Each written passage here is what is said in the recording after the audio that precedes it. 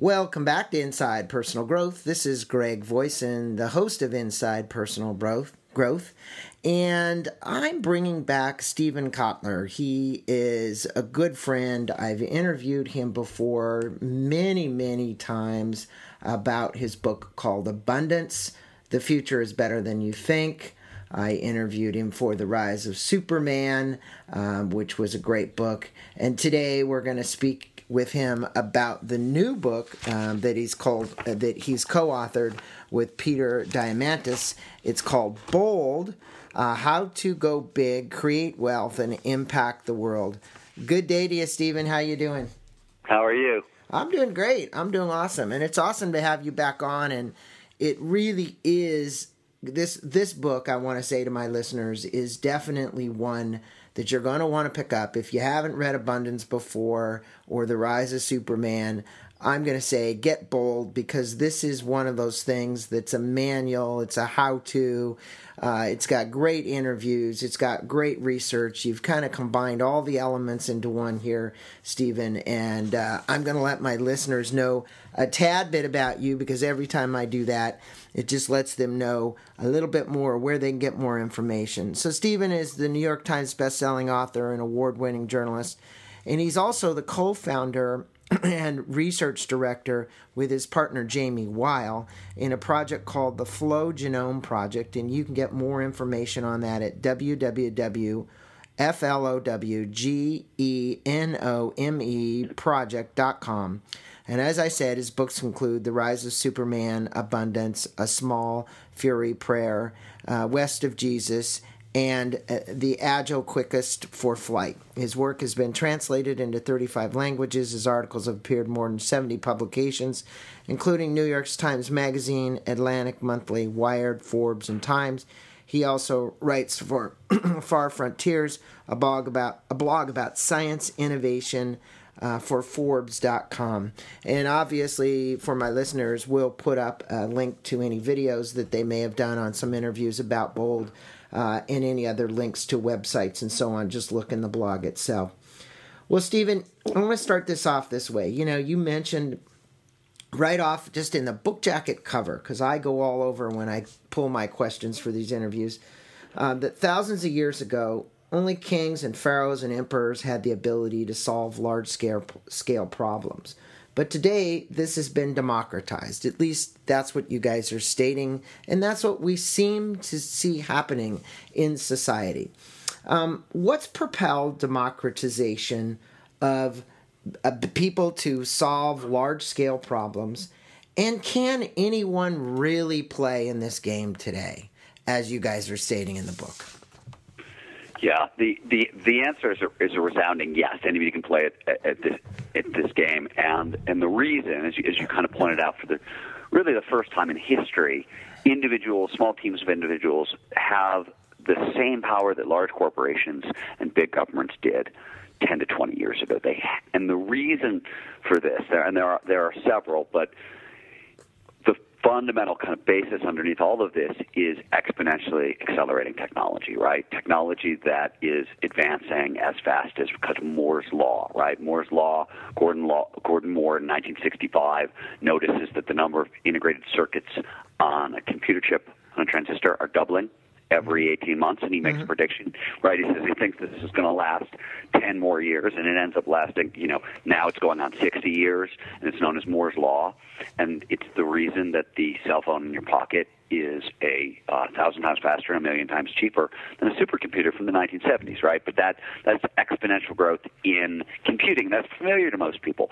What is probably not as familiar is the idea, and this is Ray Kurzweil's thinking, that once technology becomes digital, right, it can be represented in ones and zeros, it hops on this same exponential growth curve. Mm-hmm. So these are the most powerful technologies the world has ever seen: synthetic biology, AI, robotics, 3D printing, network sensors. This kind of goes on and on. Nanotechnology, it's a big list, incredibly potent technologies, and all of these things are doubling in power and halving in price on a periodic, annual, semi-annual basis.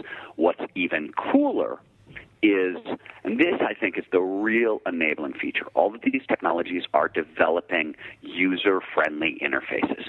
So think about the internet, right? It was a cumbersome, difficult-to-use system used primarily for the first, 2 decades of its existence by the military and scientists, because those were the only people who could program it, right? Mark Andreessen comes along, he invents Mosaic, right, which is the browser that becomes Netscape, and suddenly anybody can get online. Well, these same kinds of user-friendly interfaces are showing up for all of these incredibly powerful technologies, right? 3D printing, 3D Systems, the largest kind of 3D printing company in the world, has invented a plug-and-play interface for 3D printers because they want the children to be able to use them. So literally, if you can color inside a coloring book, you can use a 3D printer, right?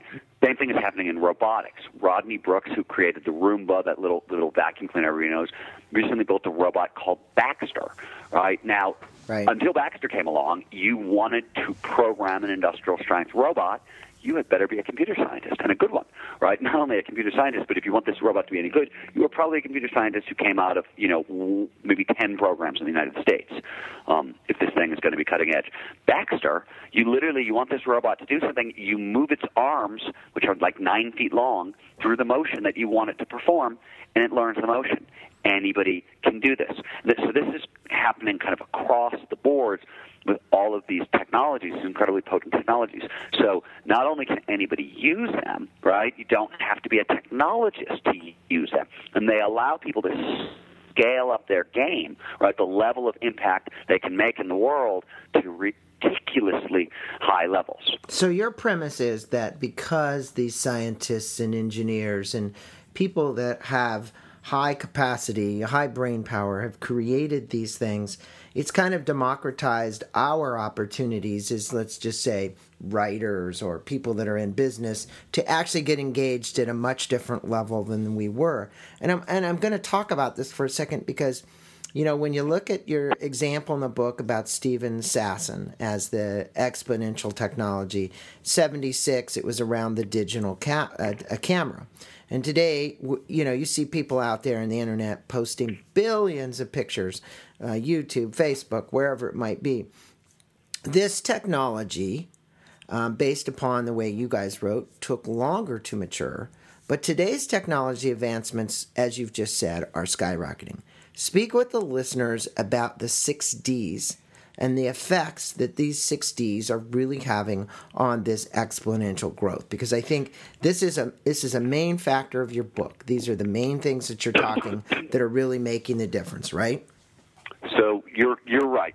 Now, this isn't the whole picture, right? The book looks at exponential growing technology, exponential psychological tools, ways to level up your mental game, right, and exponential crowd tools, which are ways to raise funding. So there's a lot more coming. It's not just technology. But when we are talking about exponential technologies, the 6Ds is their developmental framework. It is how they evolve, right? The first one is digitalization. I spoke about that already, right? To start this process, it has to be representable in ones and zeros, right? The next one is disruption, right? The innovation creates a new market and disrupts an existing one. And we see that happening. Usually what follows that disruption, because that disruption is often more of hype than actually substance in the beginning, right, is a period of deception, right? This is, if you're familiar with the Gartner hype curve, this is what they call the trough of disillusionment.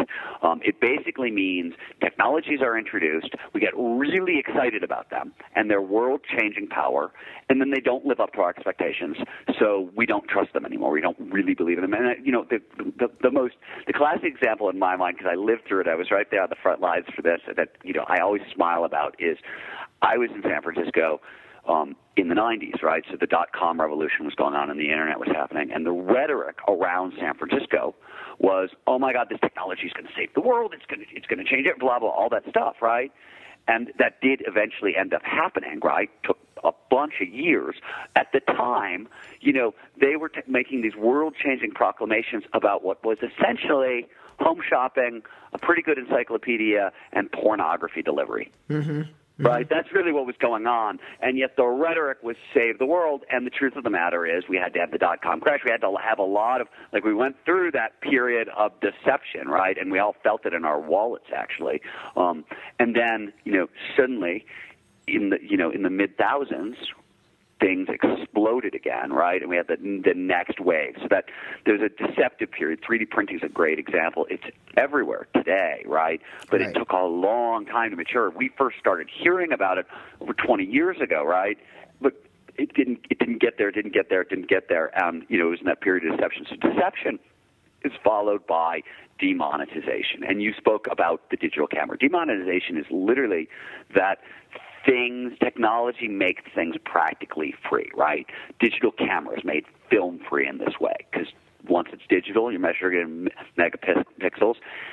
Computers are getting cheaper and cheaper. Smartphones have more processing power. You see this curve, right? Money comes out of the equation. And, this is, again, nothing new on a certain level. Chris Anderson wrote about this when he wrote, the book Free. We are seeing more and more of this stuff. In Abundance, we put together a chart of all of the 1980s era technologies, VCRs, encyclopedias, take your pick, that now come standard in a cell phone, and we added them up, and they're well over $1 million, right? Now comes free with your cell phone. The next thing that happens is dematerialization. That's the fifth D is dematerialization, right? The actual physical goods themselves disappear. So on your smartphone, right, you've got a camera, you've got a watch, you've got a GPS receiver and a VCR and a music player and a video game console and a calculator and a flashlight, and you can, go on and on and on if you start adding in the apps. Well, all those things used to be physical goods that we would purchase independently. Now they come, free of charge in your smartphone. And finally, the last of the D's, what you spoke about, is democratization. And this is what happens when, the price of these goods drop so much, right? Cell phones used to be gigantic, and they were total luxury objects, and now everybody's got one. So there's 7 billion people worldwide. What is the number of people that actually are carrying smartphones? Do you know that? I heard it was just such a high number today. The numbers. I want to say this is not accurate because it's really hard to get actual information on this. But I believe we're up to about 40%. So 40% of the 7 billion. So we're talking 3.5 billion people out there running around with connectivity on smartphones. And you gotta remember, of course, that there's huge initiatives. The one laptop per child has become one tablet per child, but initiatives like that on the let's get the hardware into people's hands level, and then there's initiatives like Google and Facebook and SpaceX who are in an arms race to basically bring the world wireless signals, right? They want the whole world to get it, and they're looking at space-based applications so everybody can be connected. And though the timetable for those things are by 2020, right? Right. So you've got 3 very powerful companies led by 3 very smart individuals, all competing to do this by 2020. Maybe they're all wrong, but we can safely say by 2022, 23, this is going to be reality. Oh, most definitely, and I doubt if they're wrong because they may miss it by a couple of years. Well, you mentioned something in the book, and there was a book that you actually referenced inside the book called The Prime Movers, and I think one of the important elements here is we're talking about being bold and actually how to go big and create wealth and impact in the world and change the world. You obviously have to work on your mindset, and this is a big element to this. And you mentioned the Prime Movers, which identifies the core mental traits of these great business leaders and great leaders, but not only leaders, but I'm going to call them inventors, scientists, whatever. What is the core trait, and is it something that you really believe can be developed within people from a standpoint of personal growth and mastery?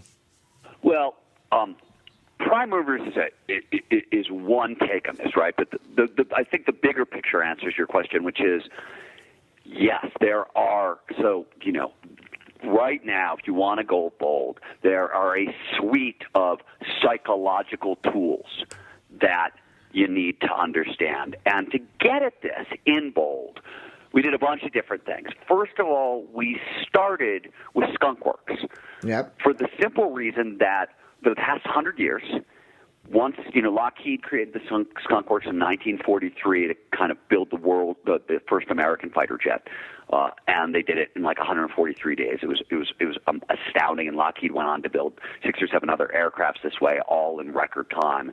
Then this has been adopted by Apple, by Google, by Nordstrom, by Walmart. The list goes kind of on and on and on. So for the past 100 years, whenever an organization wanted to go bold, they created Skunk Works. So the first thing we did is we said, well, okay, first of all, what's going on under the hood of a Skunk Works, right? Why do Skunk Works work?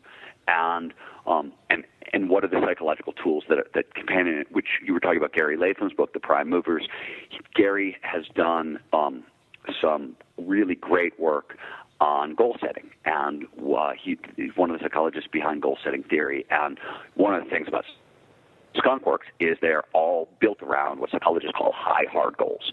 High hard goals are they're bold goals. I want to save the world. They're Elon Musk saying, I want to reinvent banking with PayPal. They're Peter Diamandis saying, I want to open up the space frontier, with SpaceX. Perhaps they're, Jamie and myself saying, we want to open source flow research to the world, right? These are high hard goals. But what's cool is the brain. There's a huge portion of our brain, and we're learning more and more about this, but a big chunk of our brain is a target acquisition system, in a sense. And what that means is we respond very, very well to setting bold goals. In all kinds of studies, in all kinds of different fields, just the act of setting a high, hard goal will amplify productivity 11 to 25%, depending on a couple other variables. Wow.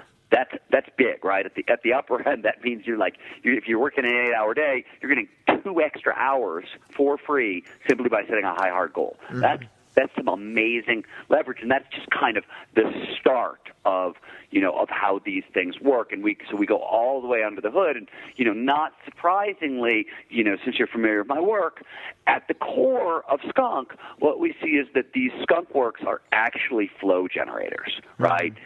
And because we know, flow is pretty much the greatest amplification in performance you can get on this planet, and Skunk Works work really. They're built around. They're basically a bunch of flow triggers turned into kind of an innovation factory.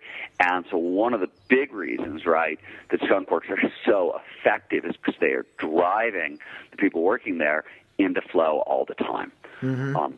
So very effective there. We also, in the same section, we look at, Peter. Peter lends a lot of his thinking. Peter has phenomenal entrepreneurial expertise. Got 25 years. He started 17 companies. Some of them the most ambitious companies, in the history of the world. World's first asteroid mining company, Human Longevity Incorporated, a life extension company. These are big, bold things. And what Peter breaks down is how do you launch a bold product above what he calls the line of super credibility. And it's really, how do you kind of launch a bold vision in such a way that people don't dismiss the notion as crazy and instead rally behind it and drive it forward. So, there's a whole suite of tools that we cover for that portion. And then, the final step in this whole thing is what we call billionaire wisdom. And this is interesting because what the question we were looking at is, if you want to go bold, you have to be able to think at scale, right? If you want to, our core premise is that because of these exponential technologies, right, today, the easiest way to become billionaire is to solve a billion-person problem. We can now do that, right? They do that at Singularity University every summer. They charge their grad students with coming up with a company that can help 8 billion people in 10 years or less, right? There's a way to train people to do that, right? But you also have to train the brain to be able to think at scale to do that. And the brain doesn't normally, right, we made this point in abundance with exponentials. Well, people have a very hard time processing exponential doubling. It doesn't. We have linear minds, right? They don't handle exponentials well. We don't think at scale well. So we backed off that question. We said, well, who can think at scale? And who was interested in these world-changing problems? And our answer were this kind of the same techno-philanthropists we looked at in abundance. So we took Elon Musk, Jeff Bezos, Richard Branson, and Larry Page, and we said, what do these guys do to think at scale? And we did deep interviews with each of them, and then we took, I think it's 250 hours of kind of video footage of all of them giving speeches, and then we analyzed their writing. We broke everything they did down into 8 innovation principles, 8 things that they do to think at scale, right? We call this billionaire wisdom, but it's really like their 8 secrets for thinking at scale. And the cool thing about all this, whether we're talking about skunkworks or this kind of billionaire thinking, is anybody can do it. These are principles that any entrepreneur could and should be applying to their business. And I can't emphasize should enough, because the thing is, today, if you're an entrepreneur and you're not doing these things, other people are. Yeah. And, right, let's look at Flow for a second. Flow is a 500% boost in performance. McKinsey, right? McKinsey did a 10-year study of top executives in Flow, and they found that average, it's a 5-fold increase in productivity, 500% boost productivity. So think about that. If company A is using this and company B is not, who's going to win? I mean, just based on that metric alone, forget everything else. Forget the billionaire wisdom. Forget Peter's ideas about leveling up your game. All that, forget it. Like, you're no longer even in the race, even if you think you are. Interesting. Hey, so while we're talking about this, you say in the book, and I had some questions around skunkworks, but you really kind of covered that really well. You speak about these 5 technologies, which you've mentioned before, that are ripe for these entrepreneurial exploitation, as you say. And why do you believe that at this particular point, these entrepreneurs that we're talking with today, that are listening to this podcast, are ready for this huge infusion and for these people to descend in this arena and really exponentially, as you keep talking about, grow those particular 5 technologies? Well, our point, there's a lot of technologies to play with. Our point is that these technologies are moving out of that deceptive phase. They're leaving the trough of disillusionment, right, in our 6Ds, and they're moving into the demonetization phase, which, in our belief, and it is just our belief, right? There are venture capitalists out there who have huge metrics on when should they invest in a technology, right, or when should an entrepreneur insert themselves into into the equation. We think that all that stuff is valuable, but ultimately it comes down to interface design. Because once there's interface design, anybody can play. And we saw this with the first App Store. We saw this with Mosaic, with the Internet. We keep seeing it over and over and over again. And also, we're seeing it right now with 3D printing. We're seeing it right now in robotics. And robotics is probably a phenomenal example here, because when Peter and I wrote Abundance, right, if you go back to Abundance, you will see that we are cautious in our predictions for what AI and what robotics will be able to achieve over the next 10 years. And we really put their kind of incredible build-out 15 years out. I mean, to say we were so wrong is ridiculous. Literally, like the year after Abundance came out, 2013, they call it the year of the robot, right? Why? Because Google and Facebook Google and Amazon started buying up robotics companies, drone companies, all that stuff. This stuff got Baxter showed up, a huge breakthrough boost in robotics. That was literally, 12 years ahead of, the fairly expert level timetable that we set in Abundance, right? We were still like we were. So all these things are coming online now, and anybody can play. And in Bold, with every one of these technologies, we give you 3 case studies of 3 people, probably not very unlike yourself, who maybe you've heard the term synthetic biology or 3D printing, or but you don't know a whole lot more about it. 3 examples in each chapter on entrepreneurs coming from absolute zero who built giant billion-dollar businesses on the backs of these technologies, right? So one of the reasons we're so confident in this is because the book is chock-a-block with examples of people who have done exactly what we're saying is possible. Chock-a-block, I love that. I was just in New Zealand, and I heard that statement, and I was literally, I'm thinking of the English. I got to make this comment because you used that in this interview, and then I just had a guy who was using it like every day when I was over in New Zealand. Interesting. So, hey, you mentioned the billionaires that you virtually interviewed and watched the videos and pulled from and so on. And one thing we didn't mention to our listeners, and I think they're just waiting on the edge of their chair for, is that they had bold ideas, they had enduring commitment to execute on them. But what were those characteristics? They're listed in the book, but we didn't really articulate them. Sure. So let's take a minute to actually... We'll go through them quickly. Yeah.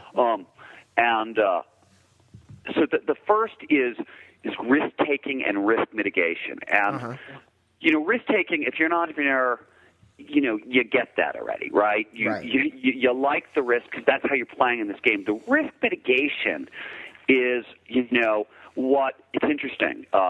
Bezos and Branson both stress this so much. Richard Branson gives a great example of yes, I took this huge risk when I started kind of Virgin Atlantic, his airline, right? And he used a lot of money from Virgin, his record company, to do this. Everybody was really, really nervous. But he said, look, the most critical deal I made was the deal I made with Boeing to be able to give the airplane back and get my money back a year later if it wasn't working out. Mm-hmm. Right? So everybody we're talking about, take big risks, but always, always, always protect the downside. Got it. Rapid iteration is ceaseless experimentation. These guys stressed it. This is also one of the secrets to skunk. Same thing with risk taking, by the way, but absolutely critical, right? You have to cycle through. You have to, in today's world, to succeed, you have to fail early, fail often, and fail forward. That Silicon Valley motto really matters, right? Mm-hmm. And you see this kind of everywhere, but you need strategies in place for it, and you also, again, Google is great here. They do something really cool, which is, yes, there's lots of rapid iteration and there's lots of ceaseless experimentation. We saw with Gmail, right? They released Gmail with 4 features, I believe, and asked users what else they wanted. Right, got immediate feedback, and then introduced the next version, and the next version, and the next version, because they didn't want to have to guess what their customers wanted. This is, in software coding, this is agile design, but, it needs to be everywhere these days. The third one is passion and purpose, and this probably should have been the first one. Well, that's the Daniel Pink. I mean, he talks about you mentioned Daniel back up, yeah. The thing I like to always say here to people, because I think passion and purpose are these words that have, we could call them new age connotations. They've been mystified. There's a lot of stuff about passion and purpose out there that makes it sound like it's a much bigger deal than it is. But you got to why are passion and purpose so important? Right. Well, first and foremost, because the name of the game, whether you're talking flow states, innovation, whatever you're doing, is attention, right? If you want to trigger flow, you have to find ways to drive attention into the present moment. That's the first rule, right? If you want to do anything, you have to be able to pay attention to it. We pay more attention to those things that we're passionate about, that we believe in. It's simple. That's just simple biology.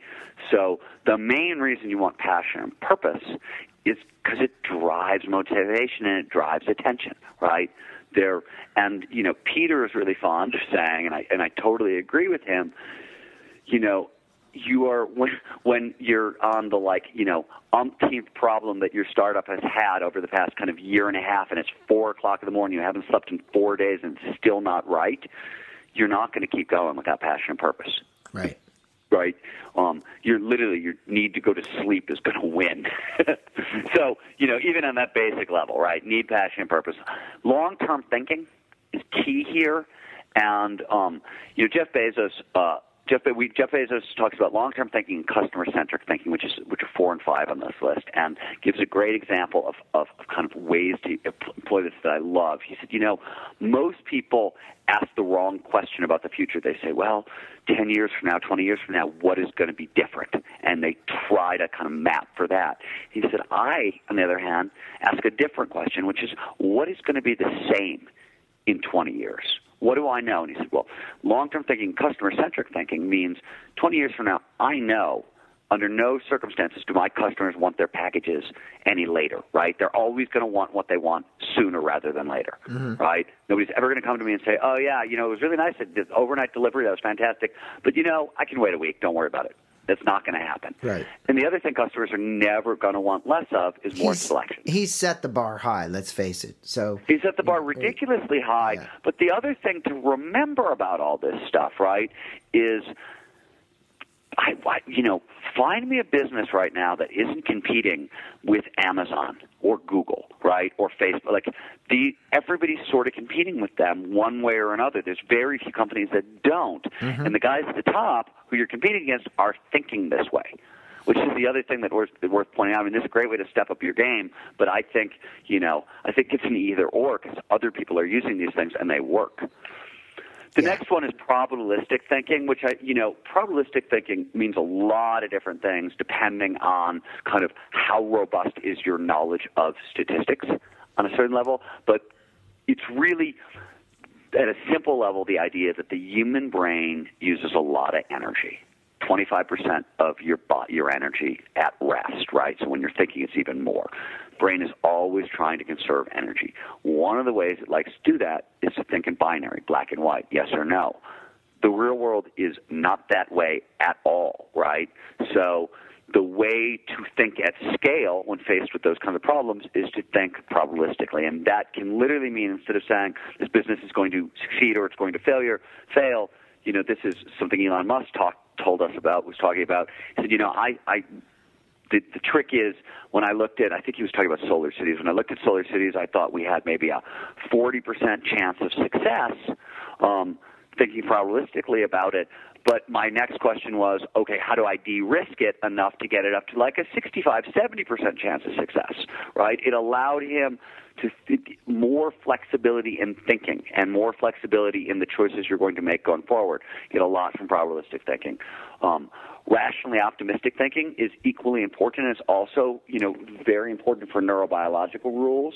Your, consciousness is a giant filter on experience, and if you are negative, if you are pessimistic, even if you think you are, being a hardcore realist about it, what you are actually doing is limiting the number of options your brain is able to perceive.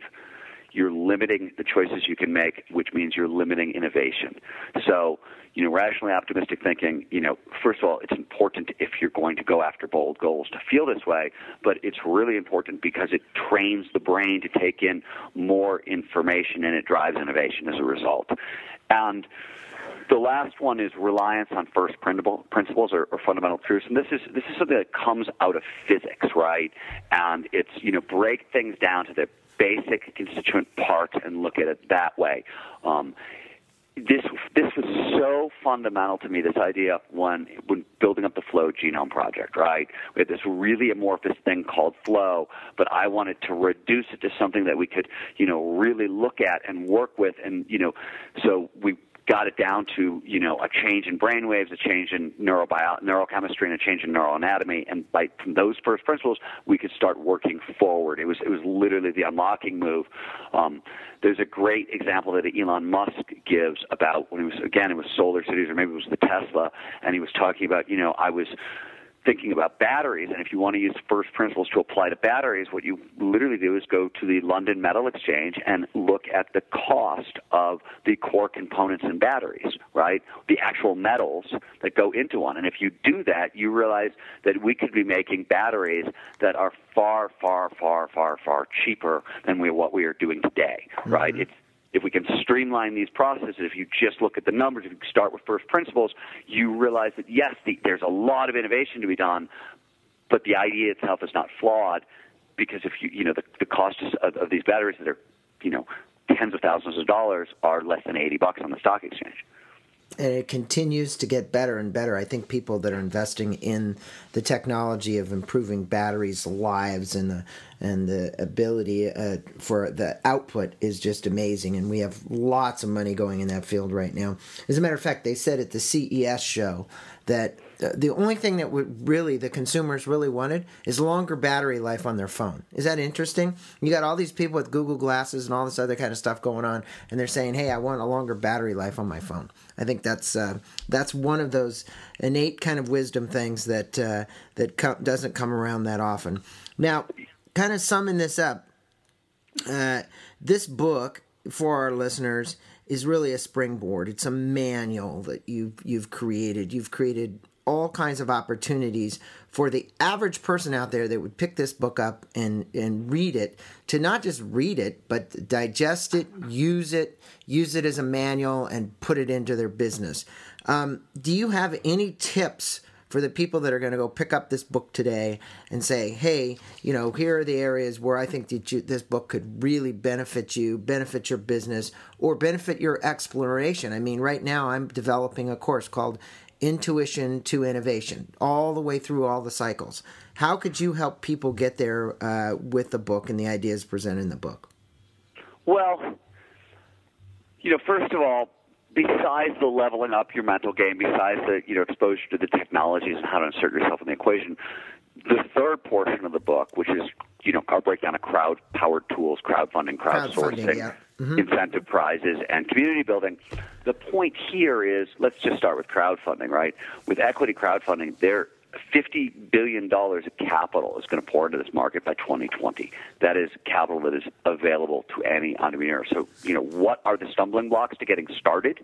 Well, you didn't know which technologies to pick or how to insert yourself in the equation. Now you do. You didn't have the psychological tools. Now you do. And suddenly you have the resources. Crowdfunding gives you the capital you need. Crowdsourcing gives you the expertise you need, right? You can crowdsource anything. I mean, if you've got quantum physics problems that you won't need solved, if you want to program an AI, you can crowdsource these things, right? So you can get what you need. Again, you don't have to be a technologist. There's two sides to this that I want to point out. The first is, I think people have a erroneous impression of crowd-powered tools. I think they have, for example, crowdfunding is in their mind from when Kickstarter first came out. And, I got this cool idea for a film. I'm going to put it up in Kickstarter. I'm going to raise the money in a flash. Right.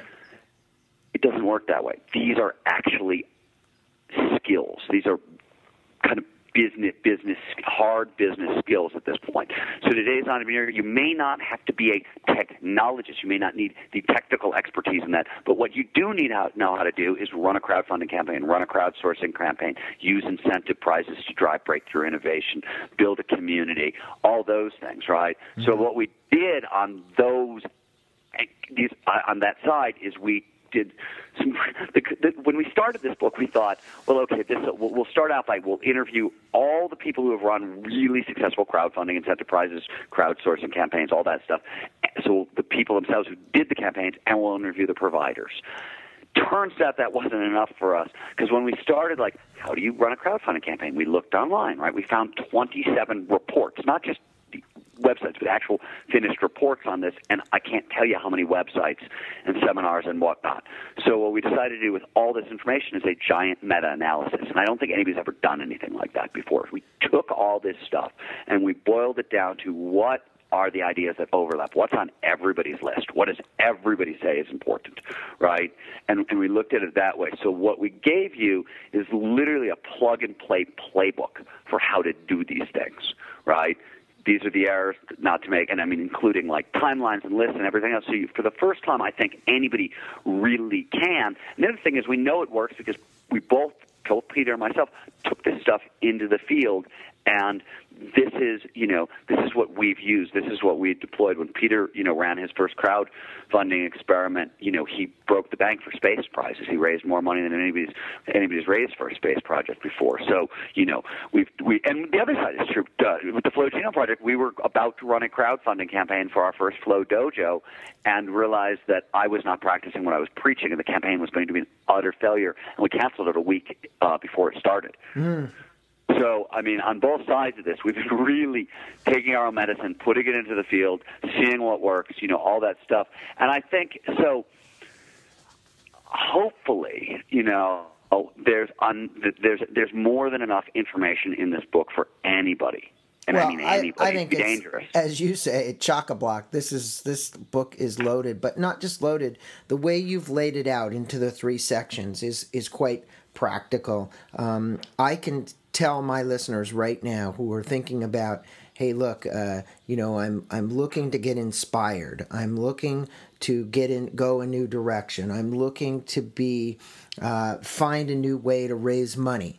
This particular book addresses all of those. It addresses it from the standpoint of the practicality of how you would apply these things to either an existing business or a new business. I think you've you and Peter have done a stupendous job here. I want to thank you for being on Inside Personal Growth and sharing some of the stories. There's great stories in this book as well. Where would you direct these individuals who are now listening not to just purchase a copy, because the reality is I can get that on Amazon, I can go to Barnes & Noble, I can go to all my favorite bookstores, which we're going to have all the links to that. But is there anywhere else like the Flow Genome Project where they can learn more about you, dig into you, follow you, your blog, Peter's blog? Because I get Peter's newsletters every day virtually, and I read his stuff, and he's always doing something.